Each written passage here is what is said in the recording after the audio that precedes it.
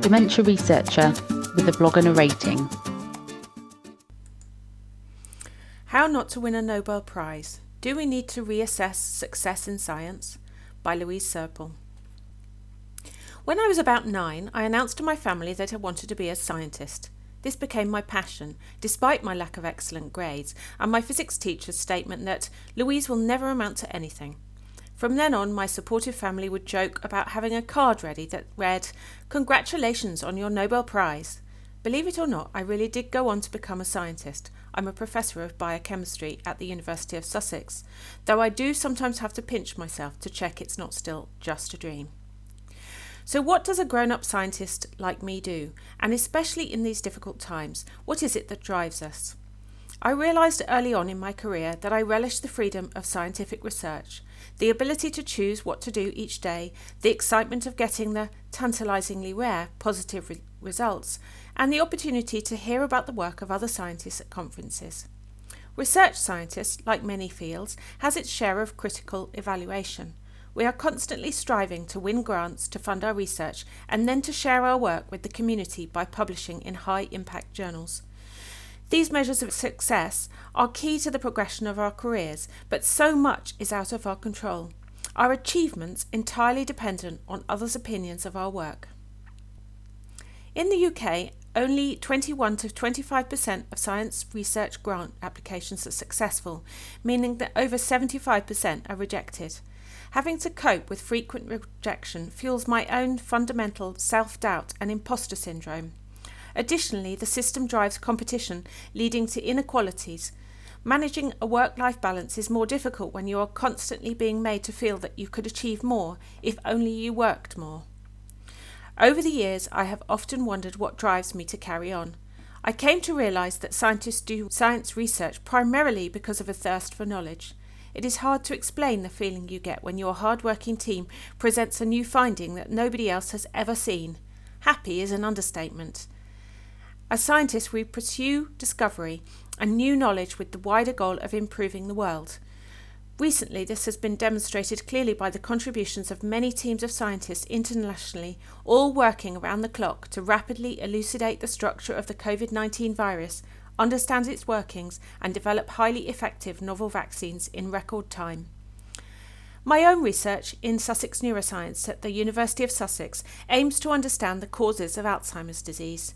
We are contributing pieces of the puzzle being used to try and understand this complex disease that affects so many people over the age of 70. My job also involves teaching undergraduates and postgraduates and leading a team of scientists to answer specific questions that will help us understand what happens in the brains of those with Alzheimer's disease to cause such neurodegeneration. Recently, I attended a talk by a female Nobel Prize winner in the field of medicine. I was keen to hear what she had to offer in the way of advice, remembering my family's jokes during my childhood. Her message was clear. Be passionate about your topic. Choose to do something no one else is doing. Win a prize. The last part troubled me. Is our final aim really to win a major reward? Are other scientists actually working towards glory and celebrity, putting in the hours while dreaming of fame and fortune? The fact that so many Nobel Prize recipients are incredibly modest makes me think this is not the case. They simply worked hard at what they loved and would have continued with or without accolades. Inclusivity and diversity in science is a very important issue and one that I feel incredibly strongly about. After the Nobel Prize winners' talk, my immediate thought was, do I need to be more like that? I wondered if being more alpha and competitive and striving to be better than everyone else would result in me believing I am better and therefore lead to my becoming a higher achiever.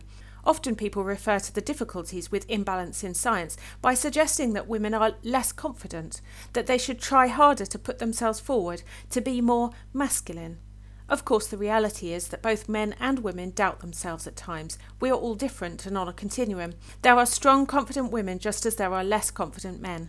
Shouldn't we be striving for an equilibrium or a middle ground where it's okay to just be you? Not conforming to some gender stereotype and expecting women to be masculine or alpha, or encouraging any researcher to push their own agenda above others. As Guardian columnist Hadley Freeman wrote, let's drop the gender stereotypes, we're all non-binary. However, some top scientists still advise that we must be wedded to our science in order to succeed.